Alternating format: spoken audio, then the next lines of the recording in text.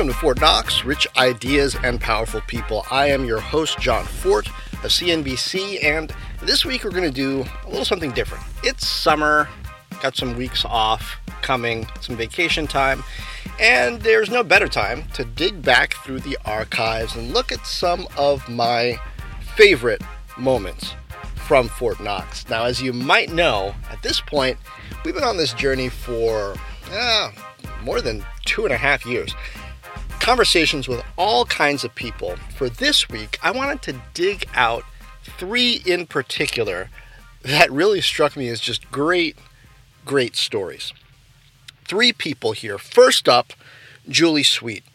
Julie Sweet today leads the North American business at Accenture, a global consulting giant. They employ more than 400,000 people, produced more than $32 billion in sales a couple of years back.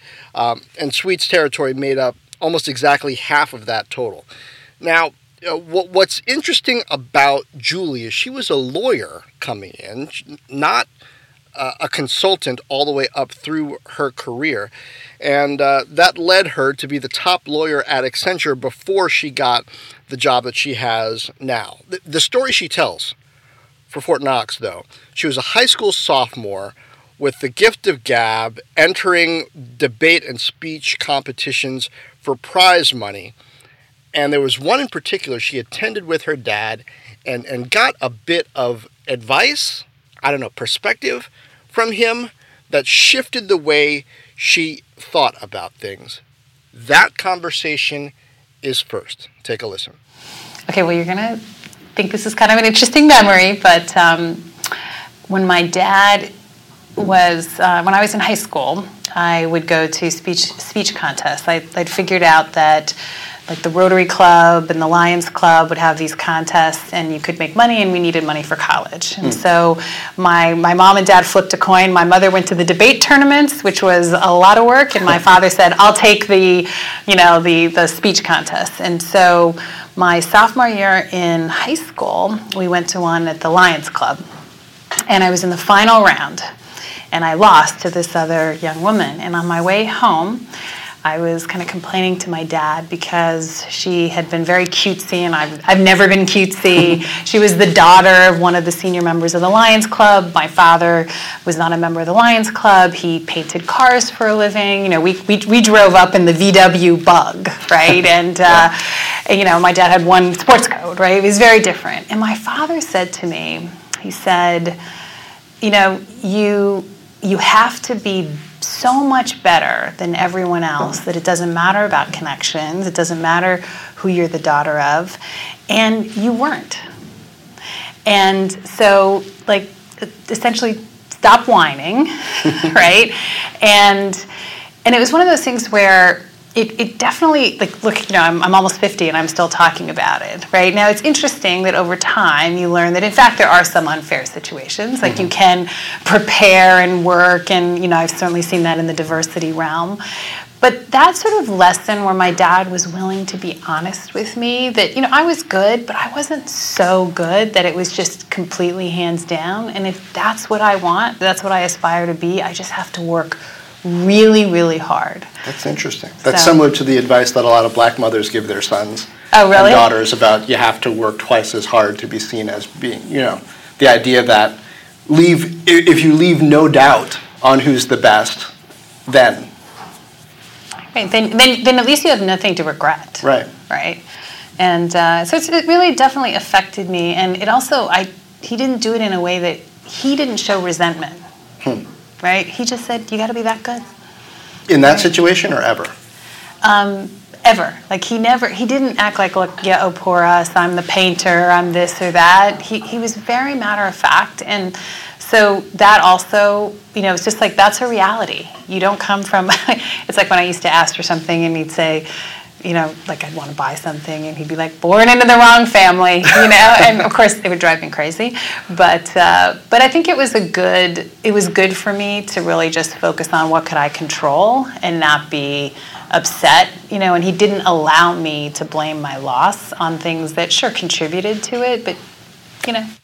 I really enjoy that. Not only did it personally resonate with me and the kind of things that my parents told me growing up, but it's just so interesting to me the way that failures, difficulties, losses get framed in our minds, and then how that influences the way we look at problems going forward.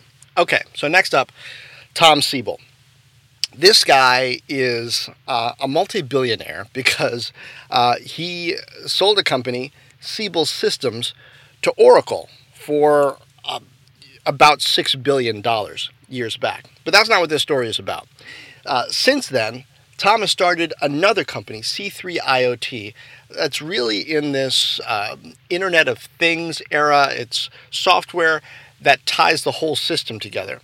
I sat down with him and he told me a story about an event, a tragedy, that most definitely changed his life, but also speaks to his literal never say die attitude about problems.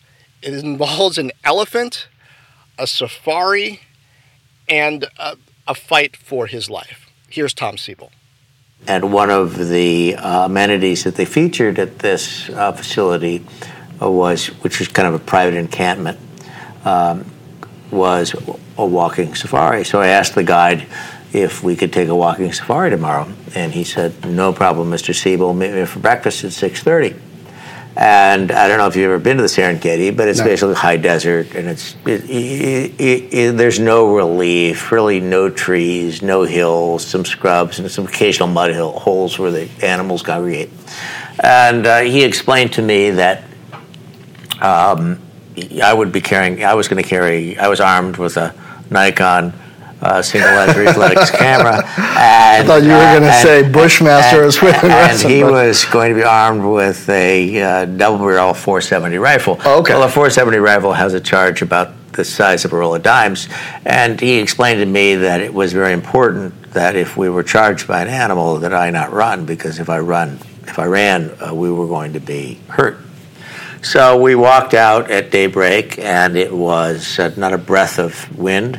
And we went for about 15 minutes. We came upon a herd of elephant, and there were 15 of them, adults and juveniles, in a stand of trees about 200 meters away, kind of peeling branches away the way they do. And we stood there and watched them in this for about 7 minutes. And then all of a sudden, this one matriarch, a very large female elephant, got wind. Some of the wind must have shifted or something, and she saw us and went back on her haunches, and her trunk went up and her ears went back, and she bellowed, and then all of a sudden focused at us, and this elephant starts taking a beeline at us. So this is 5 tons moving at 30 miles an hour, so it'll cover 200 yards pretty quickly. Yeah. And so standing in front of me is the guide with his loaded double-barrel .470 rifle. And the elephant comes up, 150 yards, 100 yards. The guy doesn't shoot. 80 yards, 70 yards, 60 yards. Guy doesn't shoot. 40 yards, 30 yards, 20 yards. About this time, it's starting to get a bit concerning. Yeah. And the guy doesn't shoot. Well, the guy just shot at 10 yards and missed. And an elephant at 10 yards is the size of the wall of this conference room. I don't imagine at 10 yards shooting the elephant would have done much anyway. Well, it would have dropped in its tracks. I mean, a .470 rifle will drop an elephant in its tracks at 100 yards. And anyhow, the elephant came up and then took the guide and just hurled the guide about, I would say, almost 15 yards, just tossed him. Wow. And then ran up and stopped in front of me. And so meanwhile, I'm not running. You're not going to outrun it in one of these things anyway. They could run at 30 miles an hour. And stopped 18 inches from my face. This is 5 tons of elephant. And to this minute, I can see it, I can smell it, I can see the tusk, the hair follicle, the hoof, the eyeball. And so I'm standing my ground, and it was like, we had a little mental exchange. I was like, okay, what are we going to do now? And then I know it probably seems like 5 minutes, but how long was that pause, you think? Maybe 3 seconds. 3 seconds. And it's very surreal because you don't really have a place in your brain to put an elephant, okay? I mean, there's not there's no context for that. So you're off it's a very surreal space, and things move very, very slowly. And then the elephant proceeds to knock me to the ground and roll me and punch me, and I took a tusk through one leg, and the elephant stepped on my other leg, and my foot came off. And meanwhile, I'm just kind of holding my head while I'm being rolled and pushed and basically attacked by this raging elephant, which was, not my best day. And you can imagine the pain of being, impaled by an elephant's tusk, or having your, leg stepped on, and literally your my foot came off my leg. Yeah, and it was still hanging on, but when we were done, by say 1 artery, 2 tendons, and a flap of skin. But the hits were almost unimaginably painful, and I remember thinking to myself, dear God, make this stop. And I didn't really care how it stopped. I just couldn't do it anymore. It really hurt. Look up, dust is settled, elephant's gone. And I'm critically injured. I look over, and the guide is now about 18 yards away because I've been pushed around a little bit. Lying absolutely still, prone, on top of a loaded double-barrel .470 rifle. So he knew I was dead, and he didn't want the same fate. And he could have gotten off 7 rounds in this period of time. So then they surrounded me. He got on a radio. They surrounded me by a number of trucks so that no more animals got in. And I lay there for 3.5 hours in the Serengeti with one leg flayed open, my other leg, the foot detached, and went from there to a pickup truck to a back of a Cessna to Nairobi, had surgery in Nairobi. You want to be scared? Have surgery in Nairobi. And then airlifted. You drew the long straw and got a good doctor in Nairobi? I survived and did get a blood transfusion, and arrived. Did not get a blood transfusion. Did not get it because of a mistake, actually. And then I airlifted to San Jose, California, 20-hour flight. They had 10 hours of morphine. So the last 10 hours I took maybe all the morphine in Kenya with me. And it was, the last 10 hours were pretty long. And the next 3 years, I had 19 reconstructive surgeries. At one point, I weighed 121 pounds. I was in an electric wheelchair, kind of like a paraplegic. Yeah. And then 3 years later, I walked. And now I'm back 100%. Anyway, this is my leg. There's nothing artificial about it, and it just took a lot of surgeries to get it right. And I would go visit physicians, and they would explain that they're going to have to remove my leg, and I'd say, "Okay, you're fired." And then I'd go, and I kept going through physicians until somebody, I was, persistent about it, and I'm very fortunate. What did the physician say where you stopped and said, "Okay, this one I can work with"? Well, it was, I had a device on my leg to hold it together. It's called the Lizaroff fixator. It's an external fixator. It's extremely painful. It has 3 8-inch lag bolts. Is that the thing I've seen on TV in the movies? Yeah, it looks like a cage sort of with various... They have wires going through your joints, lag bolts going into your tibia. Yeah. I mean, it hurts every second of every minute up to every 24 hours of a day. And I had 6 of those installed. And they're made by a company called Smith & Nephew in Memphis, and it's called a Taylor Spatial Frame. It was invented by some crazy guy in Siberia by the name of Lizaroff. And I called at one point after a year and a half of a lot of pain, I called the product manager for Smith & Nephew in Memphis. And they put me in touch with Maggie, who was the product manager. And I said, "Maggie, I know you don't usually talk to people like me, but I've been a customer of yours for some time. And I'd like you to tell me who has more experience installing these than anybody in the world." And I said, "I don't really care where. Leningrad, Rio, London, New York. It's all good. Just tell me where to go." Yeah. And she said, "Okay, Mr. Siebel, let me look into it and get back to you." I never expected her to call back. And then the next day she calls back and pick up the phone, and it's Maggie from Smith & Nephew in Memphis. And Maggie says, "Well, Mr. Siebel, I've researched it, and the fact is that the 2 people with the most experience of anybody in the world in installing these devices are in San Francisco." Huh. And so 22 miles down the road. Yeah. And so I went to this doctor in San Francisco, and he looked at it, and he unfortunately said, "We have to redo the whole project because it's all been incorrectly installed." But he did redo the whole project, and today I walk, I jump, I kiteboard, I lift weights, I do, very aggressive, extreme competitive sailing, and I'm in, pretty good shape. I still talk to Tom. Of course, we have him on CNBC's Squawk Alley now and then. I just love the fact that the guy is always willing to really say what he thinks, and what he thinks is absolutely steeped in decades of knowledge of business and tech. And I tell you what, I went to visit him at C3 IoT's offices in Redwood Shores, right near Oracle, and went into his office. He's got a framed picture of an elephant behind his desk. And he said to me, whenever anybody says to me, I'm going to crush you, you're not going to make it, we're going to destroy you, you just look at that picture, because I know what it's really like to get crushed and yet still survive it. Pretty amazing. Now, next up, Troy Carter. He has represented just a crazy number of people around music.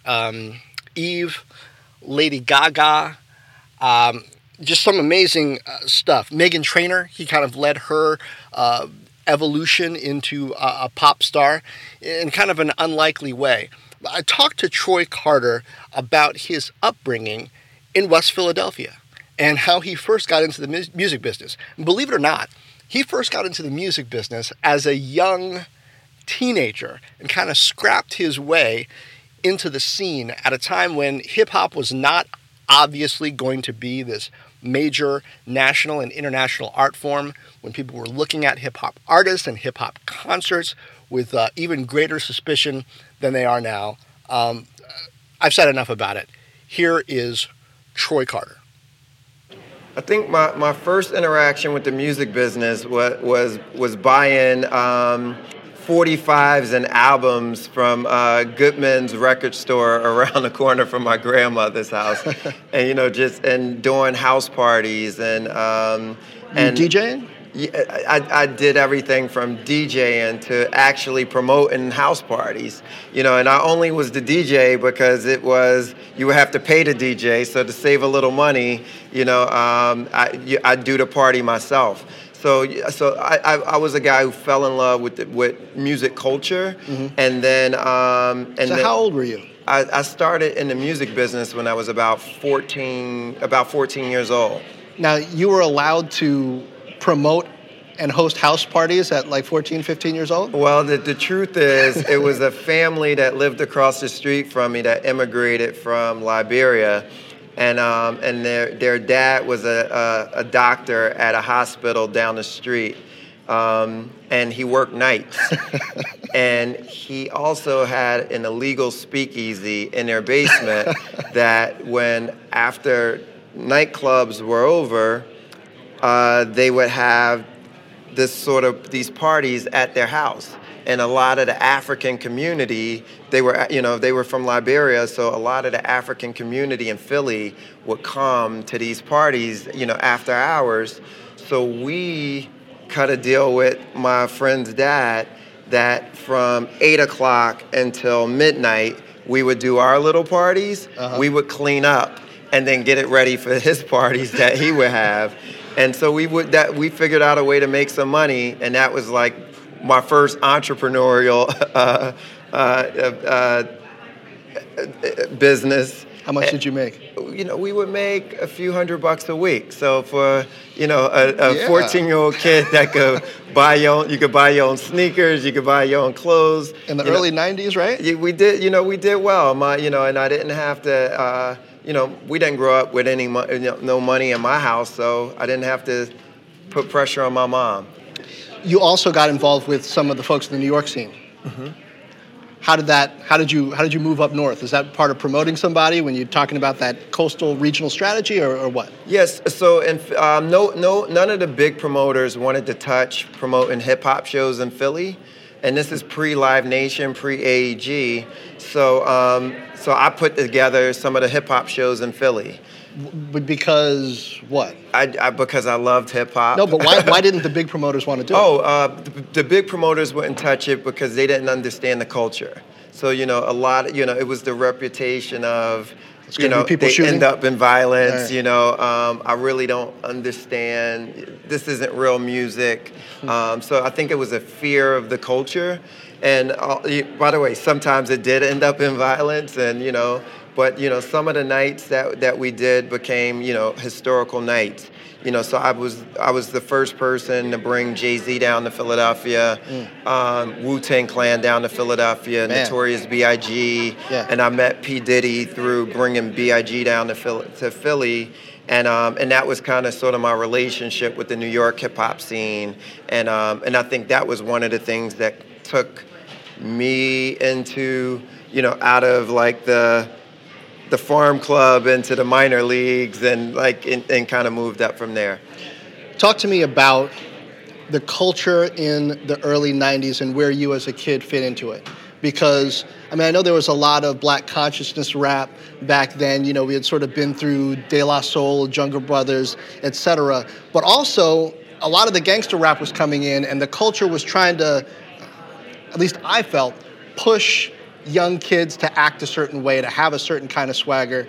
You seem kind of like me, in a sense, that we wouldn't necessarily be the guys who would be expected to be the promoter of a hip-hop show. How did you fit your perspective and your personality into this growing business that you had going? I think coming from the culture had a lot to do with it. So growing up in West Philly, it was, we grew up in a tough neighborhood. It was during the crack epidemic. It was, we lost a lot of friends and family members to jail and gun violence. And, my dad was in jail for murder, from the time I was 6 to the time I was 18.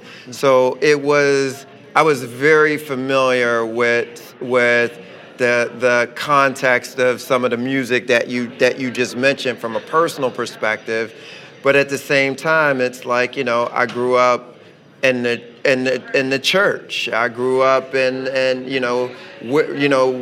being well read from a lady on my grandmother's block who helped me. She was the only house on the block with a library in her house in the hood. And so she made me read, So I grew up 7 years old reading the local newspapers because she would have me get the newspaper and read certain things to her. 80-year-old, only white woman in our neighborhood. So it's, so I grew up, it was complex. I feel like it was a lot of complexities and layers to who I was from a very young age. So I wasn't afraid of being in a room with certain types of people. So whether that was the Suge Knights and the Death Row and the Rough Riders and guys like that who I had to do business with, and I wasn't intimidated with record executives and studio executives or Ivy League people who I had to navigate with. So none of it really intimidated me. So I think that had a lot to do with the navigation. And also what I understood was when you looked at the NWAs who were coming out of Compton, or you were looking at, some of the harder stuff that was Schoolie D that was coming out of Philly. Right. These were authentic stories the same way Maya Angelou had authentic stories about the way she grew up. And, so I felt like it was a certain amount of poetry to it and self-reflection. And also, this was pre-mobile phones.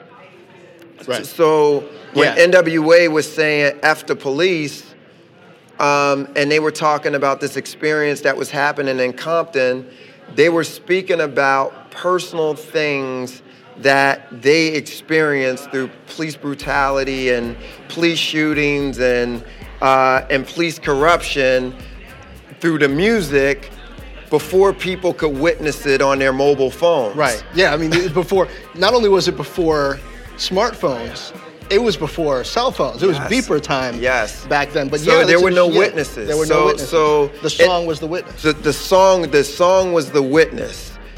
So I think now when people see, these sort of protests, like, Kaepernick taking a knee, or they're seeing video of people getting gunned down, while they have their hands in the air or whatever, I think a lot of that was being told through music, and I don't think people could understand it back then. That's a great point. Troy has gone on to work with John Legend, like I said, Lady Gaga, Meghan Trainor. He's also a general partner at a venture capital firm, Cross Culture Ventures, just into a lot of stuff, continues to be such an interesting guy. Thanks for taking this throwback trip with me on Fort Knox. It's fun every once in a while just to dig into the archives, go through the crates, find some of this gold. We're going to do it a little bit more this summer as travels and interviews and things like that are taking me here and there. I hope you enjoy it. And of course, feel free to drop me a line on Twitter, on LinkedIn, if you have any thoughts about the podcast, past, present, future. Take care. And as always, thank you for lending an ear.